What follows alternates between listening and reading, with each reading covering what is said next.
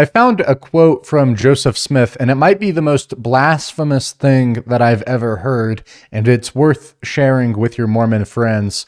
A month before he was killed in Illinois, Joseph Smith stated that he had done more than Jesus.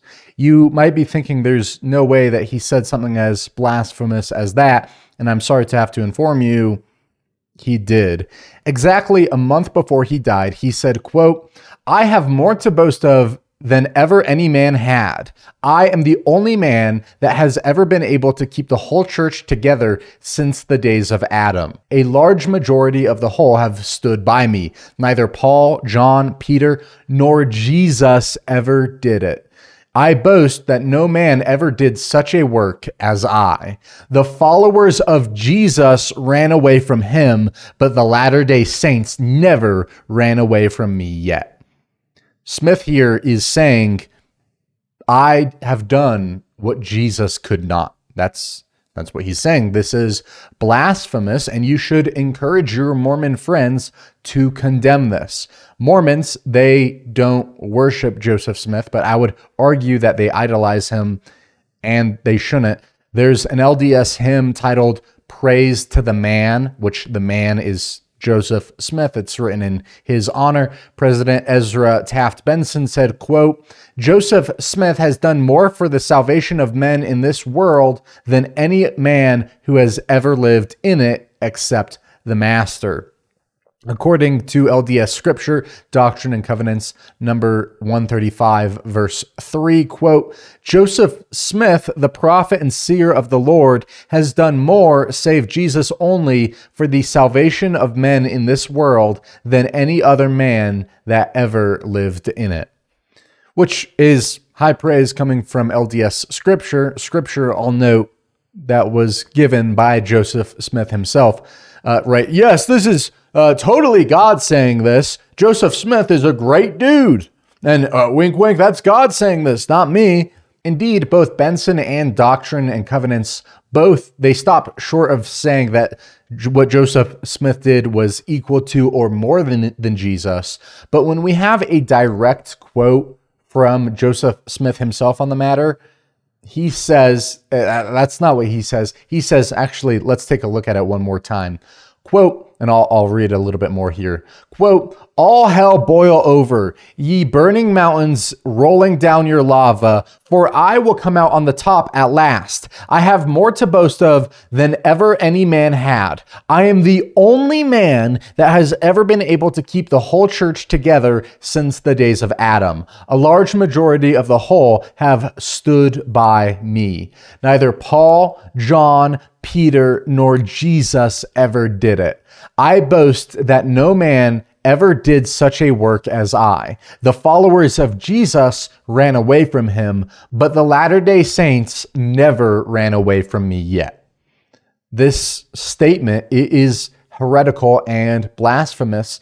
Jesus, he gave his very life for the church, as we read in John 15:13. "Greater love has no one than this, than to lay down one's life for his friends." Jesus, he gave his life for us, for the church. Joseph Smith, he cannot claim the same. His death by no way benefited our lives. Without Jesus, the church would not and could not exist. So Joseph Smith is saying, I'm holding this together. I'm holding together what Jesus couldn't hold together. Without Jesus, it wouldn't even exist. There would be nothing to hold together. Some people, they are desperate to defend Smith here, and they will say something like, oh, well, Joseph Smith, he was just copying what Paul said. But what did Paul say about boasting? If we look and see what Paul said about boasting, we read in Galatians 6:14, "But God forbid that I should boast except in the cross of our Lord Jesus Christ, by whom the world has been crucified to me, and I to the world." Paul says, God forbid that I boast except in the cross of our Lord Jesus Christ. Smith, on the other hand, says, I boast that I have done more than Jesus Christ, right? It's Jesus paid it all to him I owe. I don't owe anything to Joseph Smith. I owe it all to Jesus. This one quote alone should cause every Latter-day Saint to flee from the Mormon Church and to flee with haste. I've had many conversations with Mormons, and they've all, rightfully so, I might add, upon hearing this quote, expressed disgust at this sentiment, as they should. Good for them. They should. I commend them for that. They should express disgust because it's a disgusting and perverted statement. It's worth noting, even if you accomplish something that is genuinely good, the attitude should be glory to God. The attitude should be, God used me to accomplish this. This is God's work, not my own. I went up to an abortion sidewalk counselor, a guy who pleads with mothers to not murder their children outside of a Planned Parenthood one day. And I said to him, you've been coming out here every day for the last 30 years. That is longer than I have been alive. You are a remarkable man. And his response, what did he say? He said, all the glory to God. All of the glory to God. None for me, all of it to God. Wow. Wow, all of the glory to God. And I think Mormons recognize that that is the correct attitude, not the attitude of Joseph Smith. Even if you do something remarkable, the attitude should be, God, he used me to do this. That's not the attitude of Joseph Smith. The attitude of Joseph Smith is, I did more than Jesus. I did more than God. I did more than God himself. And it's blasphemous. That's what it is.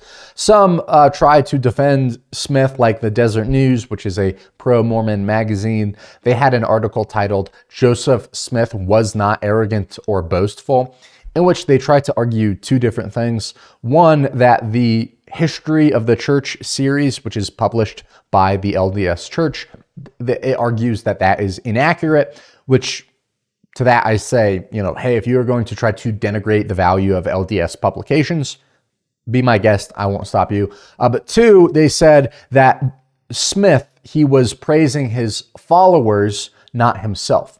And to respond to this idea, I would like to read the quote one more time. Quote, I will come out on top at last. I have more to boast of than any man ever had. I am the only man that has ever been able to keep the whole church together since the days of Adam, a majority of the whole who have stood by me. Neither Paul, John, Peter, nor Jesus ever did it. I boast that no man ever did such a work as I. The followers of Jesus ran away from him, but the Latter-day Saints never ran away from me. No, he's not saying they never ran away from God's church or they didn't run away from Jesus, under my teaching. No, it was, they didn't run away from me. I will do this. I have more to boast about. I am the only man who has done this. I boast. It's me. Me. He is talking about himself. He is boasting about himself, not his followers. And like I said, hats off to the Mormons who are made uncomfortable by this. It's time that we push them to take the next step, right? If Joseph Smith, if he got this wrong, what else did he get wrong? Maybe this isn't enough to get Mormons to abandon him altogether, but at the bare minimum, and it should be enough, but at the bare minimum, we should urge them, lean into this discomfort. Study him more. Study him from a different, more negative perspective. And when you lean into this discomfort, what do you find? Well, there is a lot. In particular, his failed prophecy. Before I get to that, my name is Dominic Enyart. I am the son of the late great pastor Bob Enyart. He died when I was young, and he taught me so much. He taught me about apologetics, evangelism, different evidences and proofs and philosophies and theologies in support of the Bible.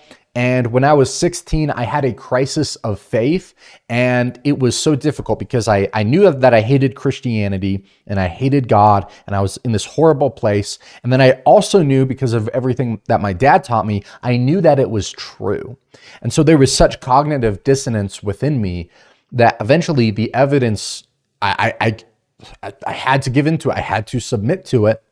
And I said, I don't like it, but I know it's true, so I'm going to submit. And that's part of my story, and I recognize how valuable that evidence and that those apologetics are. And so it's my goal to build on, it's my life's goal even, to build upon the evidences and the apologetics which my father, Bob Enyart, which he taught me, and I want to build upon those and to share those that he taught me. I want to share those with the world and share some of my own.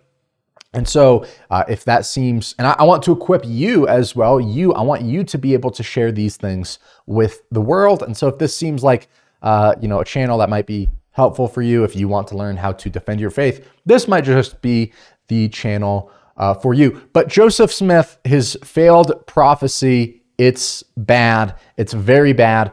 For example, this 1833 quote from Teachings of the Prophet Joseph Smith on page 17, quote, "And now I am prepared to say, by the authority of Jesus Christ, that not many years shall pass away before the United States present such a scene of bloodshed as it has not a parallel in the history of our nation. Pestilence, hail, famine, and earthquake will sweep the wicked of this generation from off of the face of the land."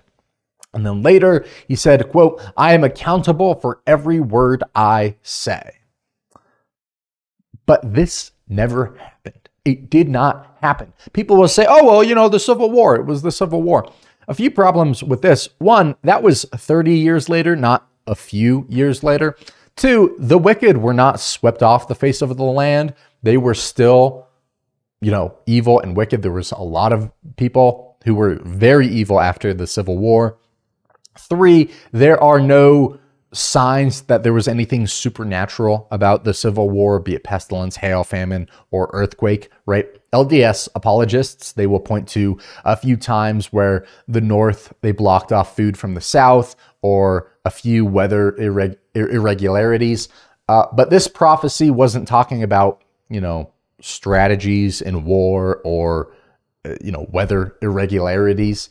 It was talking about dramatic, undeniable acts of God, right?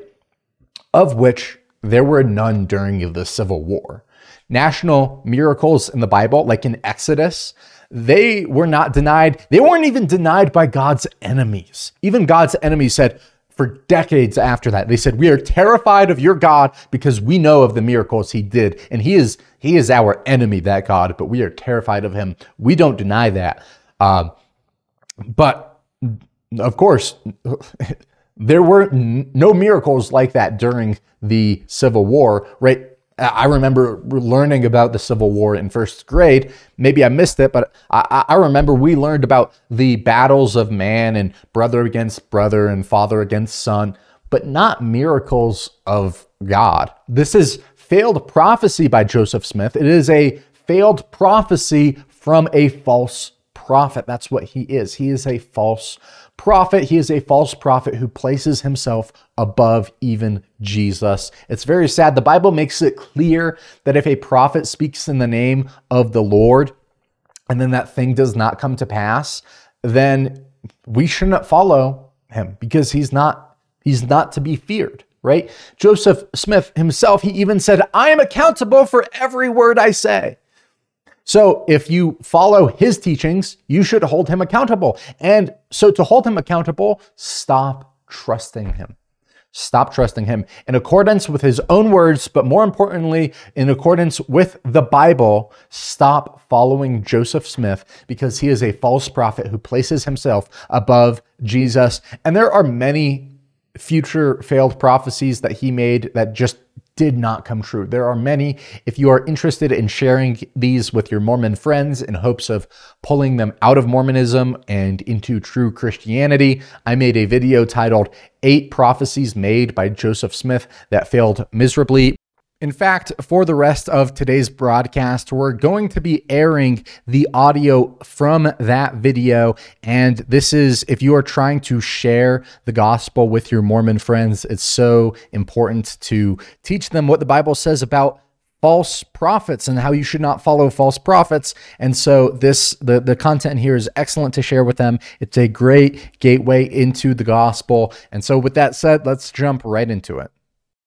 The founder of Mormonism, Joseph Smith, has many titles, including but not limited to president, seer, elder, mayor, even lieutenant general, translator, and most importantly, most notably, prophet. And a prophecy it's not this vague, kind of hippie-esque, vague idea about the future that Hollywood might try to portray, but the purpose of a prophecy is to claim something about the future that there's no way anyone could know. And then if that thing comes to pass, then you have credibility as a successful prophet who, you knew something that only God could know. God is speaking through you. And so prophecies in and of themselves aren't, kooky, but people who claim to be prophets and then get their prophecies wrong, those people are kooky. Now, what's scary about this, if you claim to be a Christian who has a prophecy, you claim to be a prophet, the Bible says that false prophets are to be put to death.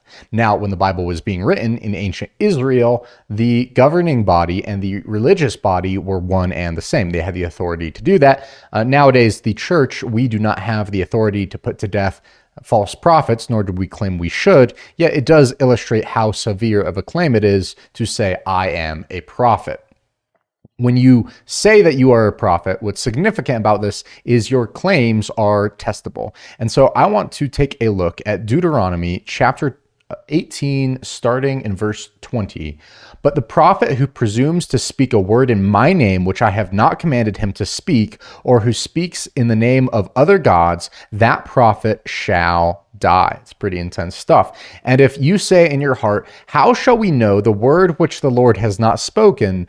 When a prophet speaks in the name of the Lord, and if the thing does not happen or come to pass, that is the thing which the Lord has not spoken. The prophet has spoken it presumptuously. You shall not be afraid of him.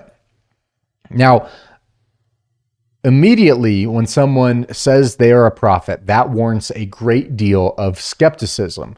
When Paul came along, he said, hey guys, I have a new message. He went around to the synagogues, to the churches, saying, I have a new message. Here's my message. And what did the believers do? Well, we see like the Bereans searched the scriptures daily to see if these things were so. They did not give Paul the benefit of the doubt. And if they didn't give Paul the benefit of the doubt, if someone in modern day claims to be a prophet, we certainly should not give them the benefit of the doubt either. We should treat it with skepticism. So what does the Bible say we should do when someone is claiming to be a false prophet?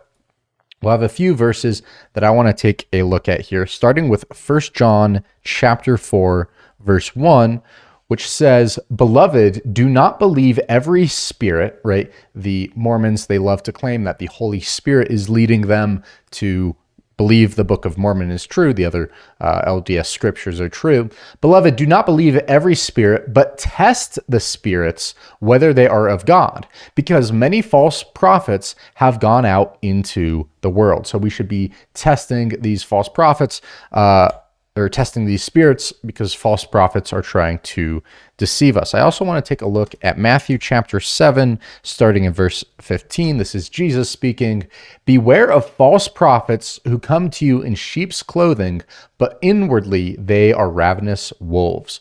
Also, Matthew 24, verse 24 says, and this is Jesus again, for false Christs and false prophets will rise and show great signs and wonders to deceive, if possible, even the elect. Even the elect. It's pretty scary stuff. The Bible takes false prophets very seriously. We can take a look at 2 Peter 2:1. And remember, the point of this is to illustrate Joseph Smith. He's claiming to be a false prophet. We have to be skeptical of this. We have to treat him with a great deal of skepticism, as Paul was treated with skepticism, because false prophets are so destructive. We have to make sure to test their words.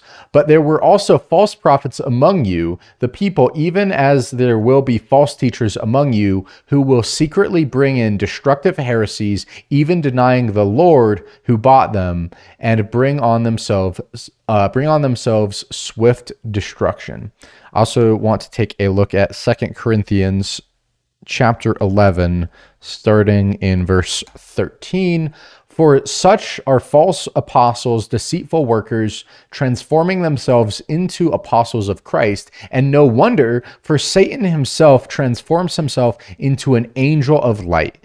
Therefore, it is no great thing if this ministers also transform themselves into ministers of righteousness, whose end will be according to their works. And so Paul here is saying, even Satan himself, he deceives people. He says, I'm righteous. I am the light. I'm an angel of light. He is deceiving people.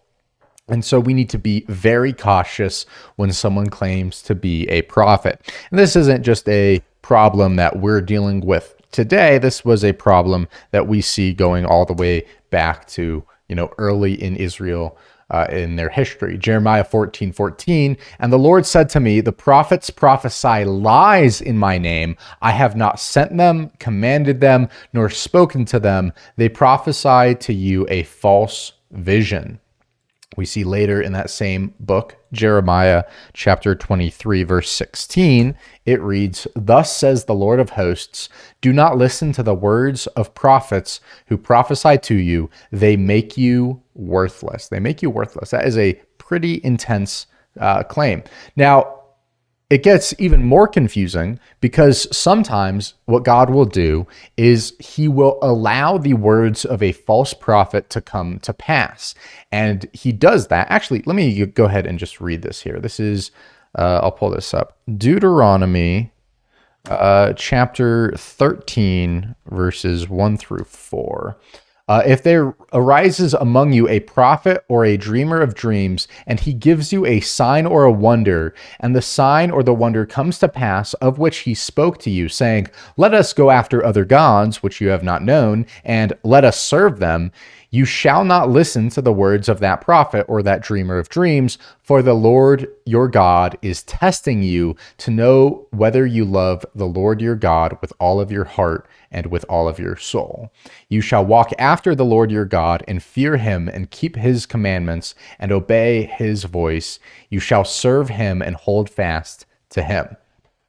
And so essentially, if someone claims to be a prophet, we have to see if their prophecy if it comes to pass, because if it doesn't come to pass, then we know right off the bat that they are a false prophet. But B, if it does come to pass, we have to look at the rest of their words, the rest of their works, and see, does this line up with the Bible? Does this make sense?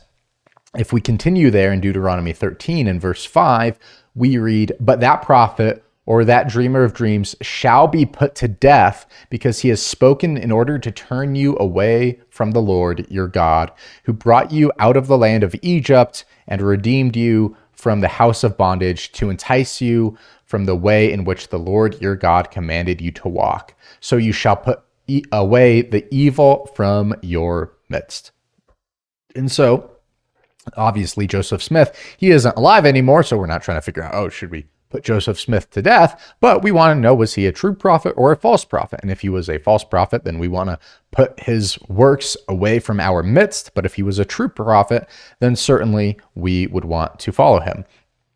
Now, they shall die and be put out of your midst. That's what the end of that says there. And so Joseph Smith, he claimed to be a prophet, and so let's put him to the test. I'm going to be taking a look in today's video at 8 prophecies made by Joseph Smith, and we will ask, do these prophecies, do they support his credibility or do they hurt his credibility? And then in turn, the credibility of the Mormon Church, the LDS, the Latter-day Saints.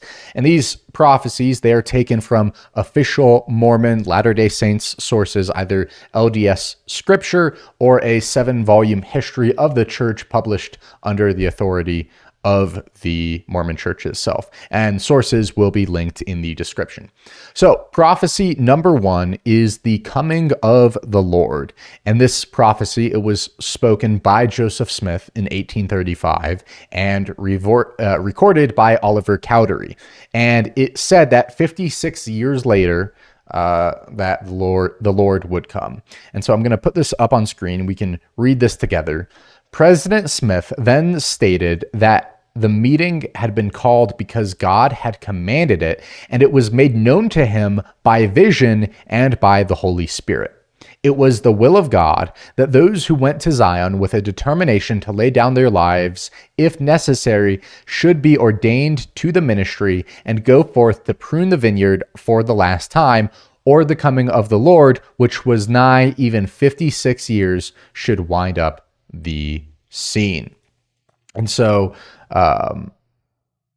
needless to say, right, so that was in 1835. That's when that was spoken. Fast forward 56 years, that brings you to 1891. Needless to say, there was no record of Christ's return, right? We would probably know about that if he did return, nor is there any record that he returned ever since. Right now in 2023, I see no evidence that he has returned. By the way, the apostles of Christ, they went to their deaths proclaiming that Christ was true, that the resurrection was true. They said, I am willing to die for this. People don't usually go to their painful deaths, unwilling to renounce a lie. But the apostles, they went to their deaths saying, hey, this is true.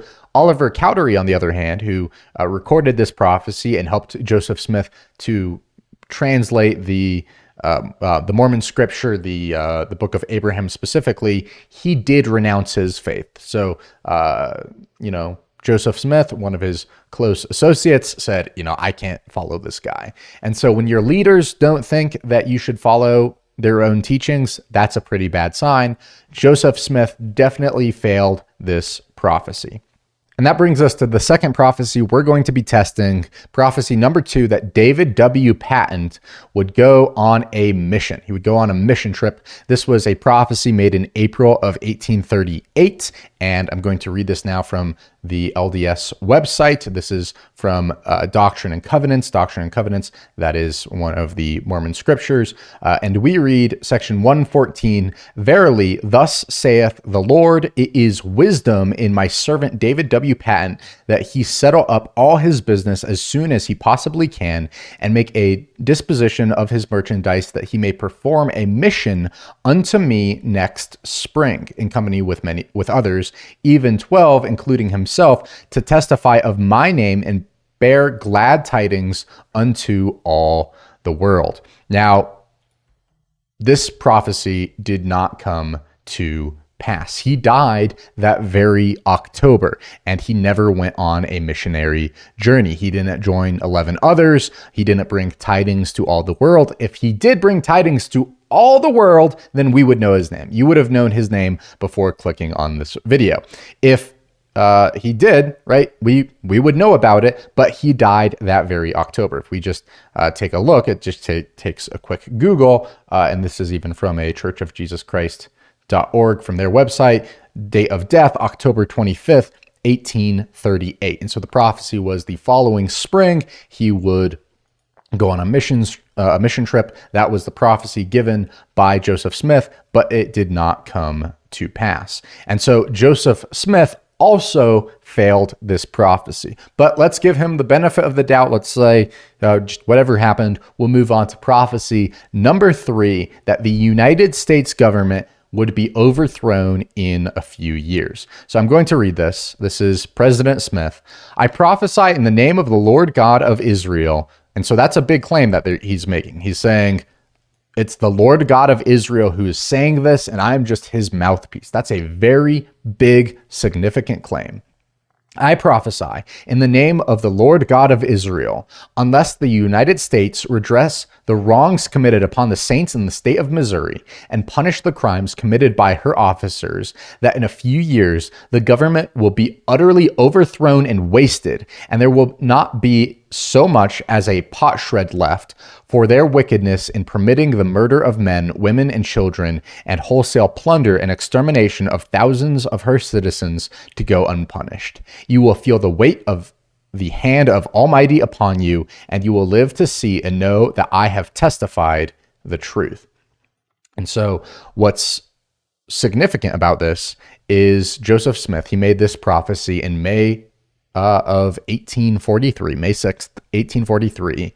However, the United States did nothing to rectify any of the wrongs committed against the Mormons in Missouri. And now, over 150 years later, the U.S. government still stands. And so he said, not a pot shred will be left. A pot shred, that's like in archaeology when you find, a few pieces of pots, and you can kind of date when that city, when that civilization was destroyed. Not a pot shred would be left. Now in 2023, of course, the U.S. government is still running things quite poorly, I might add, but it is still running things. Joseph Smith also failed this prophecy. And so that brings us to number 4, another prophecy made against the government, but this time specifically against Congress, that Congress would be broken up as a government. And so before we get into this, I just want to give a little bit of historical context. Joseph Smith, he was tired of injustices being committed against Mormons, and so he petitioned Congress. He specifically asked the governor of Illinois, a guy named Thomas Ford, to read his petition. And he got a letter from Ford saying, I didn't read it. I'm not going to read it. You need to force my hand if I'm ever going to read this. I don't even want to pay attention. And so Joseph Smith, he got frustrated by that. And then we see this recorded in the Millennial Star. That is an editorial of the Church of Latter-day Saints. And so I want to show you guys this. This is from that original editorial. While discussing the petition to Congress, I prophesied by virtue of the holy priesthood vested in me and in the name of the Lord Jesus Christ. And so pausing again, I'm just stressing how significant it is. It's extremely scary to say, hey, Jesus is saying this. It's not me talking. It's Jesus Christ talking, and I am just his mouthpiece. That's a very significant claim. I prophesied by virtue of the holy priesthood vested in me in the name of the Lord Jesus Christ, that if Congress will not hear our petition and grant us protection, they shall be broken up as a government, and God shall damn them, and there shall be nothing left of them, not even a grease spot. Not even a grease spot. That is very significant. Just like his last prophecy, with not even a pot shred left, not even a grease spot will be left. Now, this petition to Congress, it was not heard by Congress. Congress never heard this petition, nor was protection, nor was it granted. Yet Congress was never broken up. It was never destroyed. It was never, consumed, torn down, whatever you want to call it. And it continues to function to this day, even despite the January 4th insurrection, even despite that, what brave senators we have, even despite that, Congress continues to function. Now, I'm going to show you guys something wild here. And this is, so that was what we just saw. That was buried deep in the archives of the LDS Church. It takes some digging to find that. Let's just put it that way. I want to take a look at this put out. This is a little bit of a summary put out by Brigham Young University, byu.edu. It's talking about this, and this is the way that this portrays it. I prophesied by virtue of the holy priesthood vested in me and in the name of the Lord Jesus Christ that if Congress will not hear our petition and grant us protection, they shall be broken up as a government. Do you notice a difference in those two at all? You notice a difference? I'm going to go back to this other one.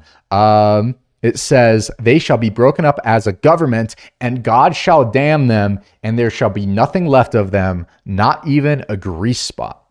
And so why is it that with here we see it just says it'll be broken up as a government, whereas when the older source tells us that there will be nothing left of them, not even a grease spot? Well, that's because the church, they tried to soften this prophecy. They try to explain it away, and they try to say, oh, what this really meant, it really meant that the party that was currently in power at the time, that party would just lose power, right? How the Republicans and the Democrats, they kind of go back and forth who has more power in the House and in the Senate, and the power will switch. And so First of all, what a pathetic prophecy, because the power will switch. That's like prophesying that the sun will rise tomorrow. That's obvious. That's clear. Duh. That's not going to earn you any points. The prophecy, and B, the prophecy says God will damn them and nothing will be left of them, not even a grease spot. A grease spot won't even be left of them. But the LDS Church, they recognize that's not what was originally said, and so they omit that when they talk about that nowadays. They're a little bit ashamed of the prophecy, and so they try to backpedal a little bit on it and make it seem more tangible, more palatable. And so the so-called prophet, he seems to have failed here as well. I want to give this guy the benefit of the doubt, but I'm starting to lose trust in him. And that brings us to our fifth prophecy, that the Mormon Church would find treasure in Salem, Massachusetts. And so, again, this comes from the Doctrine and Covenants, which is considered Mormon scripture. They hold this on par with the Bible, taking this now from the LDS website, section 111 of the Doctrine and Covenants. The introduction says, revelation given through Joseph Smith the prophet at Salem, Massachusetts in August of 1836. If we read this, I, the Lord your God, am not displeased with your coming this journey, notwithstanding your follies. I have much treasure in this city for you, for the benefit of Zion, and many people in this city, whom I will gather out in due time for the benefit of Zion through your instrumentality. Therefore, you should become acquainted with the people in the city, and it shall come to pass in due time, I will give this city into your hands, that you shall have the power over it, insomuch that they shall not discover your secret parts, and its wealth pertaining to gold and silver shall be yours. Shall be yours. Concern not yourselves about your debts, for I will give you power to pay them. I will give you power to pay them. Now, this prophecy did not come true. No treasure was ever discovered in Salem, nor did Salem fall into the hands of the Mormons. Joseph Smith got this one wrong. That brings us to prophecy number 6, that pestilence, hail, famine, earthquake would come to destroy the wicked. And so I want to read this now. This is from Joseph Smith. And now I am prepared to say, by the authority of Jesus Christ. Again, I cannot emphasize this enough. It is such an intense claim to say Jesus Christ is the one speaking here. It's not actually me. And that's why the false prophets of the Old Testament, they would be put to death if they said that and it didn't come true. And so Joseph Smith, what he's saying here, he better be darn sure that this is the words of Jesus Christ. And now I'm prepared to say, by the authority of Jesus Christ, that not many years shall pass away before the United States shall present such a scene of bloodshed as has not a parallel in the history of our nation. Pestilence, hail, famine, and earthquake will sweep the wicked of this generation from off the face of the land to open and prepare the way for the return of the lost tribes of Israel from the north country. I wish that was true. I really do. The people of the Lord, those who have complied with the requirements of the new covenant, have already commenced gathering together in Zion, which is in the state of Missouri. Therefore, I declare unto you the warning which the Lord has commanded to declare unto this generation, remembering that the eyes of my Maker are upon me, and that I to him am accountable for every word I say, wishing nothing worse to my fellow man than their eternal salvation. Therefore, fear God and give glory to him, for the hour of his judgment is come. Repent ye, and embrace the everlasting covenant, and flee to Zion, before the overflowing scourge overtake you. For there are those now living upon the earth whose eyes shall not be closed until they see all these things which I have spoken fulfilled. Remember these things, call upon the Lord while he is near, and seek him while he may be found, is the exhortation of your unworthy servant. Signed, Joseph Smith, 1833.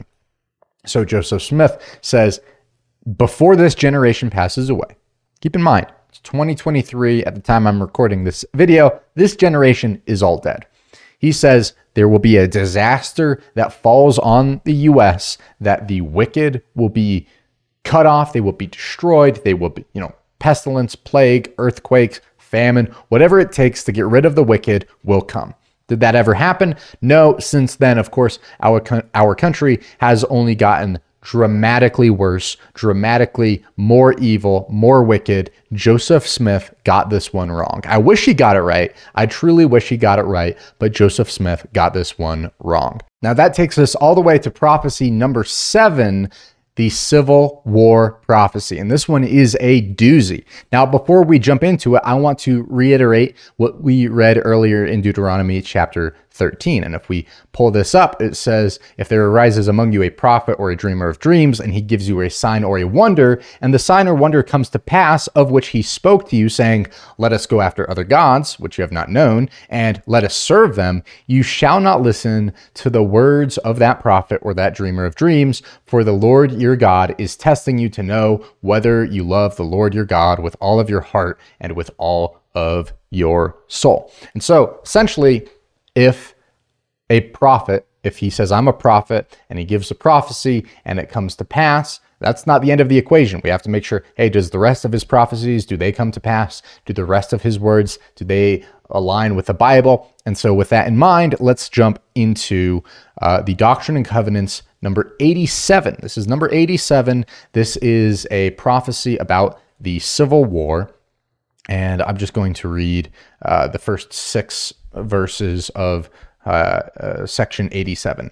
Verily, thus saith the Lord concerning the wars that will shortly come to pass, beginning at the rebellion of South Carolina, which will eventually terminate in the death and misery of many souls.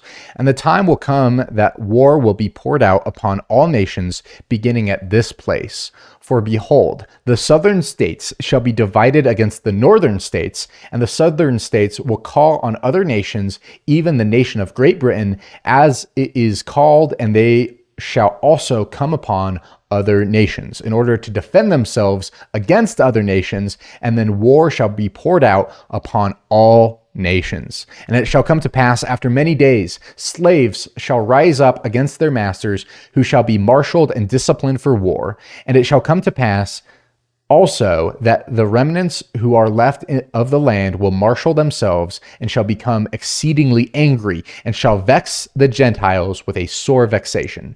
And thus with the sword and by bloodshed the inhabitants of all earth shall mourn, and with famine and plague and earthquake and thunder of heaven and the fierce and vivid lightning also shall the inhabitants of the earth be made to feel the wrath